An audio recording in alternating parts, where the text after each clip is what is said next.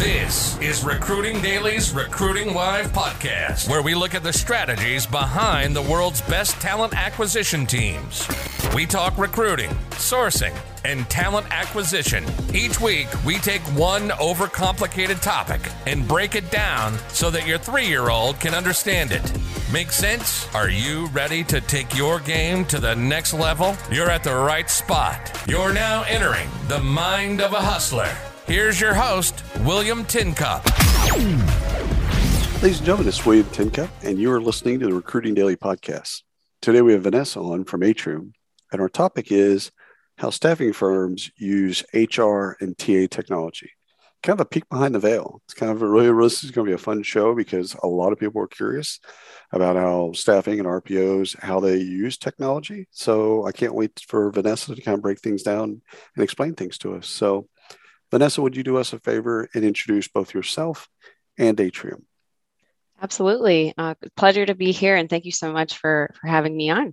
So I am Vanessa Miller. I'm VP of Talent Technology here at Atrium. A little bit about Atrium and who we are. We're founded in 1995. We're a women-owned workforce solutions company. So we're a bit of 360 talent solutions, have two sides of our business, our traditional staffing agency, which is multi-vertical, admin, HR, finance and accounting, creative. We have a really good niche in life sciences, IT, and real estate as well. So national staffing firm, and then the Atrium Works side of the business, we focused on contingent workforce solutions. So all the awesome HR offering acronyms, employer of record payroll, agent of record, IC compliance, RPO, MSP, direct sourcing, and last but not least, we also do talent technology consulting. Oh, that's cool. Do y'all handle compliance in there as well? Absolutely. Independent contractor compliance, worker classifications. Yep, absolutely. Oh, that's fantastic. So the talent technology part, yes, of which you are central, Vanessa. You got it. What's it like behind the veil? Like what do y'all use? And then when we'll unpack that. And then what do you advise when you're talking to clients? Like how do you take them through a process of understanding what they need and giving them good recommendations? Yeah, absolutely. Great question. I'm hoping that my goal of this podcast, if I can kind of demystify, the technology, what's behind the staffing tech curtain, hopefully I'll succeed here. But to answer the first part of your question, what Atrium uses. So it's a complex ecosystem, especially because we have those two very distinct divisions or sides of our businesses. And then, of course, our amazing operations kind of shared services team, that's the glue and keeping it all together, really the engine behind it all. So I'll start on the staffing side. So first, every staffing agency, you have your applicant tracking system, your candidate relationship management system, your customer relationship management system. So your ATS and CRM, where that CRM, that C can mean two different things. At Atrium, luckily, we have one technology that does all three. I think the toughest part of kind of confirming your tech ecosystem or your tech stack is getting that foundational technology. There are obviously, certain platforms that are really, really good in some areas where it might be AI and the candidate experience, and other ones that are better in back office, middle office, timesheet, invoices, et cetera. So it's tough to find a jack of all trades, if you will. So when we vet our own technology, and this kind of peers into advice that we give when we're consulting for our clients as well, is do your own really good due diligence of what you really need internally, what problem you're trying to solve. We always say we define that problem statement first. And then you're going to have your legacy technologies. You got to decide what you're willing to move, get rid of, how much what you're willing to spend, what your budget is, and what's most important. But I would say on the staffing side, the foundational tech is certainly your ATS and your CRM. And then sometimes that will be the same system that your back office team uses to get folks paid. Again, those timesheets generate invoices so Atrium can get paid, but then also paying our suppliers, et cetera. So yeah, ATS CRM, and then luckily that's our timesheet technology as well. But then we have extras on top of it. We have some chatbot, artificial intelligence. We use that actually technology called Sense on top of our CRM. To do some candidate automation for us. And we're really particular about what pieces of the process we're okay with AI and a bot doing for us to make our recruiters more efficient, and don't want to disrupt any of the pieces of the process that really require human interaction. At Atrium, actually, our Rebecca Cheney Leventhal founded us with an applicant-centric philosophy. We've actually trademarked that term. And fast forward to today, we're really human-centric, applicant-centric, human-centric, and we really don't want to lose the human element in a lot of what we offer. But relating that back to a technology solution or from the tech ecosystem, we still want to, use artificial intelligence and make sure those low value activities we can use a bot for, or artificial intelligence to make us more efficient. So we have some, automation layers on top of the CRM, and then also some extras to keep the back office running as well. And then kind of flipping over, coming to the other side to Atrium Works, or Atrium Contingent Workforce Solutions. We use a different technology to provide our main offering, which is employer of record payrolling. So that's, a major kind of back office system, but has a lot of front office elements as well. So we're doing onboarding all day, every day. So that onboarding candidate experience is really important. So we've rebranded the technology we use as eOffice. So all of our associates or payrollees, if you will, log into that system, and are really keen to make sure that that's a very efficient process and that the onboarding is quick, and then quickly kind of flip to get the assignment rolling, into timesheets and of course getting them paid, which is the most important part when you're offering employer of record payroll solutions. For the most part, I would say we do license most of the technology that we use.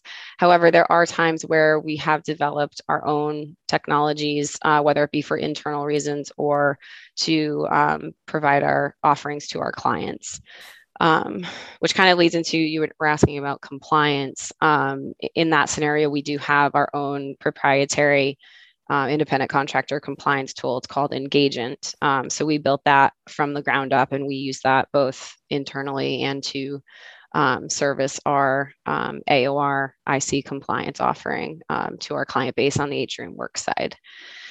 So, with I could probably go on about our tech ecosystem. No, and we will. I do want to unpack two things. Yeah, absolutely. With both you and with your clients. One is the line, you get the same questions I get, the line between where does the bot or technology leave off and where does the technology or the human start? So what's that?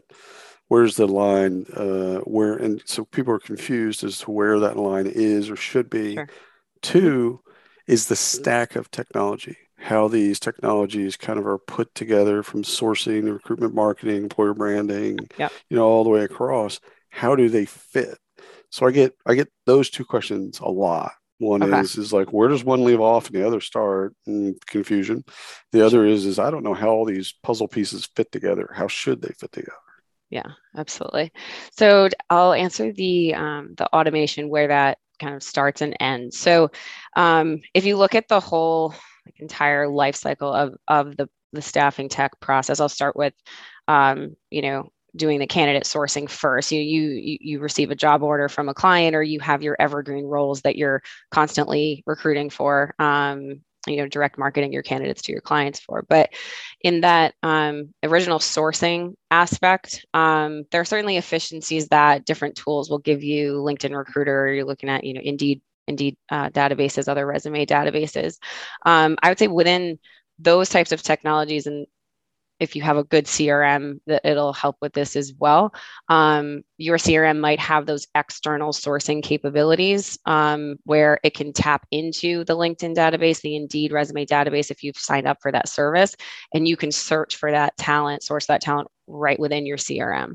If you're lucky enough to have one of those systems and it does it well, is always the key part. Always looks good on a demo, but actually seeing it in action after you bought is the other win. But there's scoring inside your system. So ideal world is that you have your requisition or your job description, and you can not only ask the CRM to search applicants, but search the greater database in your CRM. But then also, if you're not satisfied with those candidates and you need to go further, cast your net further, it'll source those extra external databases for you. And then the AI part is the scoring. So a little bit of human in there mixed with the AI, because there's no way, human could look at that many resumes at one time and score it, obviously, from usually a 0 to 100. So at least that takes that extra time off that recruiter, so that the higher scoring folks are at the top of the list. So the hope is that the recruiter only has to go through 50 resumes as opposed to 200, and that the best ones are at the top. So that's a little bit of a mix. I would say once you've identified, say, scheduling and in scheduling interviews and kind of executing those interviews, again, that's where automation would kick in to do the scheduling. Like, that's not a task that human has to do. It's probably quicker and better if a bot does it, less room for error. But to schedule with the candidate, whether you're using, again, like a CRM technology or a Calendly mixed with a bot to get that appointment on the calendar. But then the actual phone screen interview, again, human enters there. And then from there, if the phone screen goes well, and that's, again, where I don't, you can't have a bot do that part. I know some staffing agencies do, but for us, that initial conversation is human and important to us. From there, it's, again, scheduling with the next folks down the line, whether it's your client or your internal hiring managers that need to get on the phone, as an example.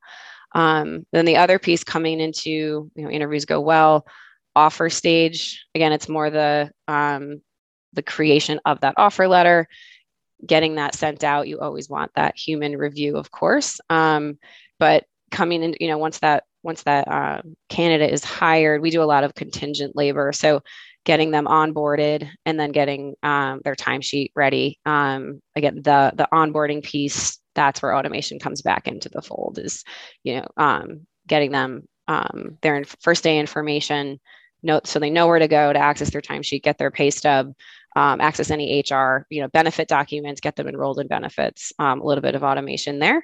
But again, if a candidate needs help any step of the way, that's where, we're there, pick up the phone. And that's the human element that we don't want to take away from the process. We want to make sure the candidate is looked after and feels valued. So on the candidates, real quickly, yeah. On the candidate side, and as it relates to technology, when a staffing firm works with, because I've always understood it as you deliver candidates, at least a slate of candidates, right? Do you usually do that in their technology? Like if they have Bullhorn, let's say, or iCIMS, pick somebody, it doesn't really matter. Sure. Do you deliver them in their technology, or do you deliver them how do you deliver candidates to clients? Yeah, really good question. I'll answer that for our staffing side, and a little bit peering into our MSP solutions for Atrium Work. So on the staffing side, that is part of our kind of client orientation. We will ask if there is a certain way. Typically, it's we're sending the slate via email, unless there's a vendor management system in place or a VMS. Or sometimes if the client has the Workday recruiting applicant tracking system, as an example, there is an agency portal of that tech. So that's where, during that client orientation, after the contract is signed, that's where we would get those credentials to submit the candidate slates there. But if they don't have a VMS in place or an ATS with an agency portal, it's email. And what we do, in addition to, we will never just send a resume over and just say, hey, let me know what you think.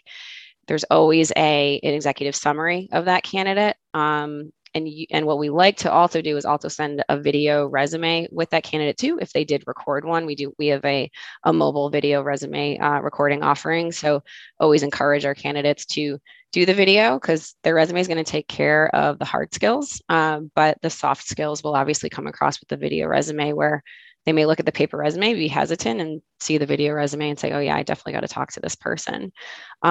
So between the paper resume, the executive summary, or blurb as we call it, and then hopefully with the video on top of it, it's usually pretty good. And what's nice about an email, obviously we can get those over. In VMS, there's sometimes some limitations, but I would say the vendor management system that might be in place, like a Vector VMS, Beeline, Fieldglass, et cetera, we may be limited to the amount that we can submit. There's usually a limit of maybe 1 to 5 as an example. So I would say either email or VMS or an applicant tracking system. Not usually a bullhorn. So obviously more the staffing side technology, but I will say CRMs like Bullhorn, eRecruit, et cetera, there are ways to automate that process so that the recruiters aren't just opening Outlook. But right. from the client purview, it just looks like an email. But on our side, if you have that automation in place, sometimes complemented by Sense in our case, to just make it, again, we're always just looking for ways to have less clicks for our recruiters and keep their process more efficient, so they can make more fills and stay happy and keep our clients happy. Well, what I love about that is you're thinking about the candidate experience, the recruiter experience, the hiring manager, or the client experience as well. So what makes everyone's life a little bit better? On the selection side, the advice that you give clients on that side, if they were starting with nothing, like say they were working with Office, Microsoft Office, they're displacing Excel, which shocking, not shocking, happens with a lot of folks. What do you have kind of a go-to, like, okay, this if we're building it from scratch, okay, here's what, and the reason I'm asking this question is, the next question is going to be, when you deal with limited budget, what's going to be kind of, you got to anchor everything around this. Mm-hmm. Yeah. And you're speaking when our talent technology team is consulting on, that's right. Like we need to just, we need an ecosystem to start. Yeah, absolutely. So really good question.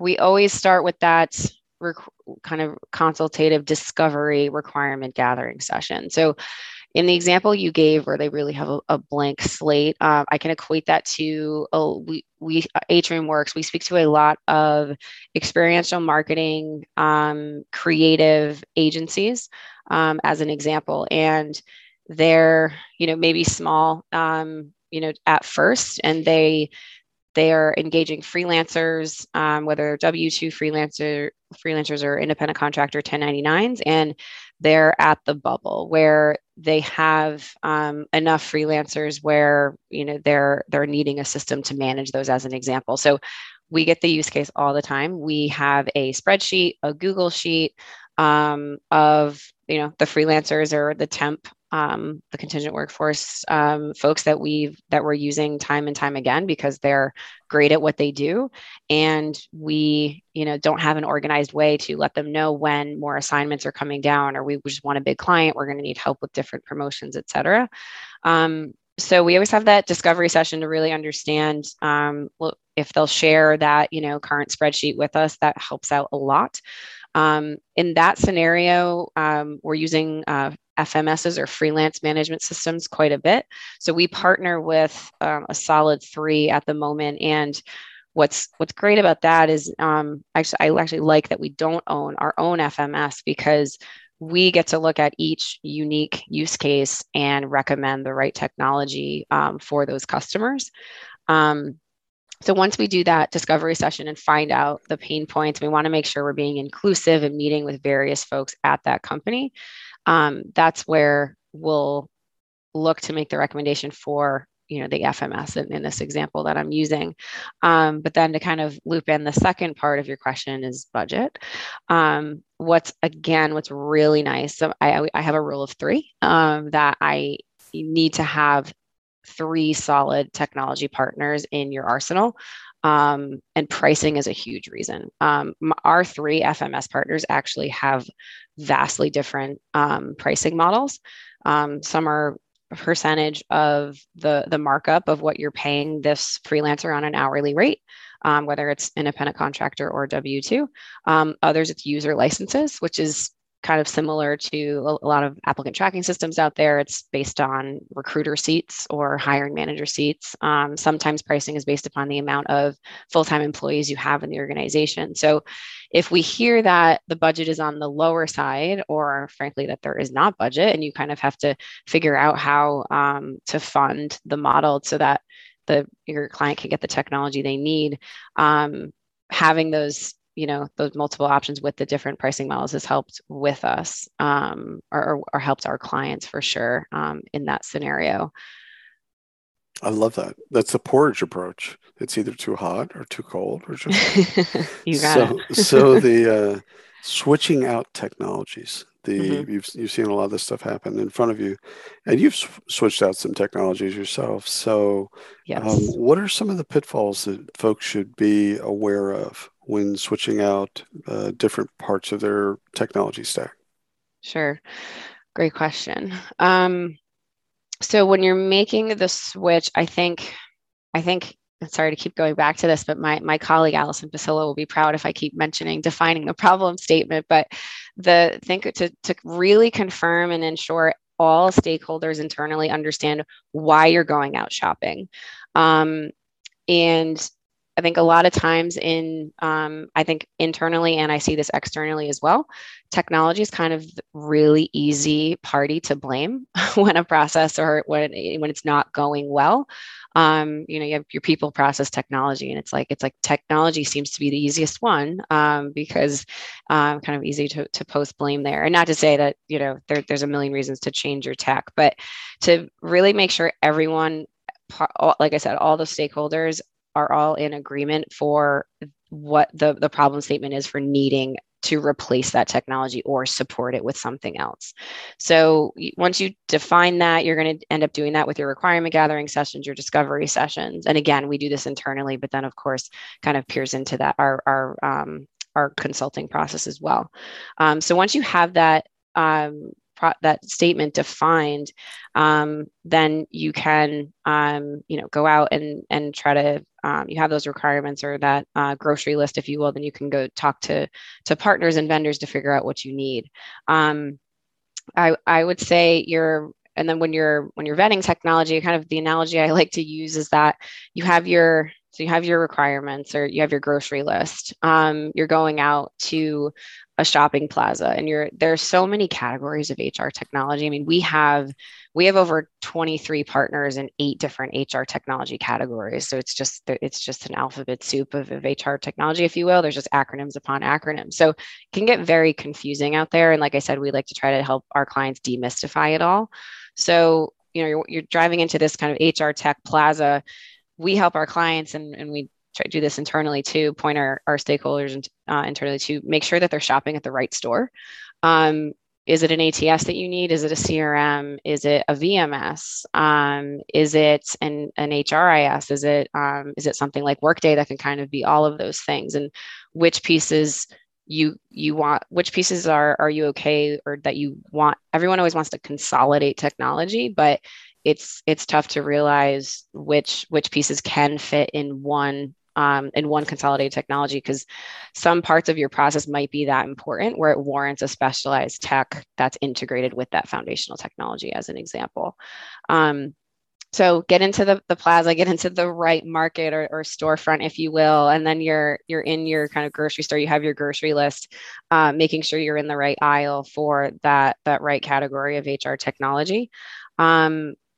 I would say, kind of getting back to your original question there of when things to be mindful of when you're replacing the technology, keep in mind data migration, what data you want to take from the legacy system and bring over, anything that you want to refresh from a data privacy standpoint, that's the time to do it. if there's a time to reach out to your population that's inside that technology, whether it's clients or candidates or both, that's also a really nice time to do it. Do a compliance check, get your privacy folks on the line, just to make sure that your privacy language that those folks agree to maybe 5-6 years ago when you first engaged them is still apparent today. If you're going to communicate to this really valuable population, might just get the fine print in there along with the attractive things if you're launching like a really nice new database as an example. So data migration and ensuring that you take the right pieces into your new technology. And then the other two super important things are user acceptance testing and adoption. I can't kind of understate how important user acceptance testing is. To get all parties involved, get a few end users involved, because that will also help with buy-in and then lead into adoption. They'll feel part of the project, and also duels as training as well, if they're doing that UAT. So UAT into training and then adoption. If that data migration went really well, your recruiters are going into that system and they have really nice data to rely on, and they know it's accurate as well. That will help adoption. And I'd say the last thing is, make a splash about it. You put so much effort into vetting and replacing a technology. It should be exciting. Your internal population, if you have external users too, get them excited about it. Get your marketing team involved. Have them do some socials. Help you with those communications, not only for the training kind of boring stuff about the system, but get them excited and how is this going to improve their processes and improve their day-to-day and make their lives more efficient. So creating that excitement will certainly help adoption, and then check-ins after go live as well. Drops mic, walks off stage. Vanessa, this has been absolutely amazing and chock full of all kinds of great advice. Thank you so much for coming on the podcast. Absolutely. I had fun. Thank you. Well, good. And thanks for everyone listening to the Recruiting Daily podcast. Until next time. You've been listening to the Recruiting Live podcast by Recruiting Daily. Check out the latest industry podcasts, webinars, articles, and news at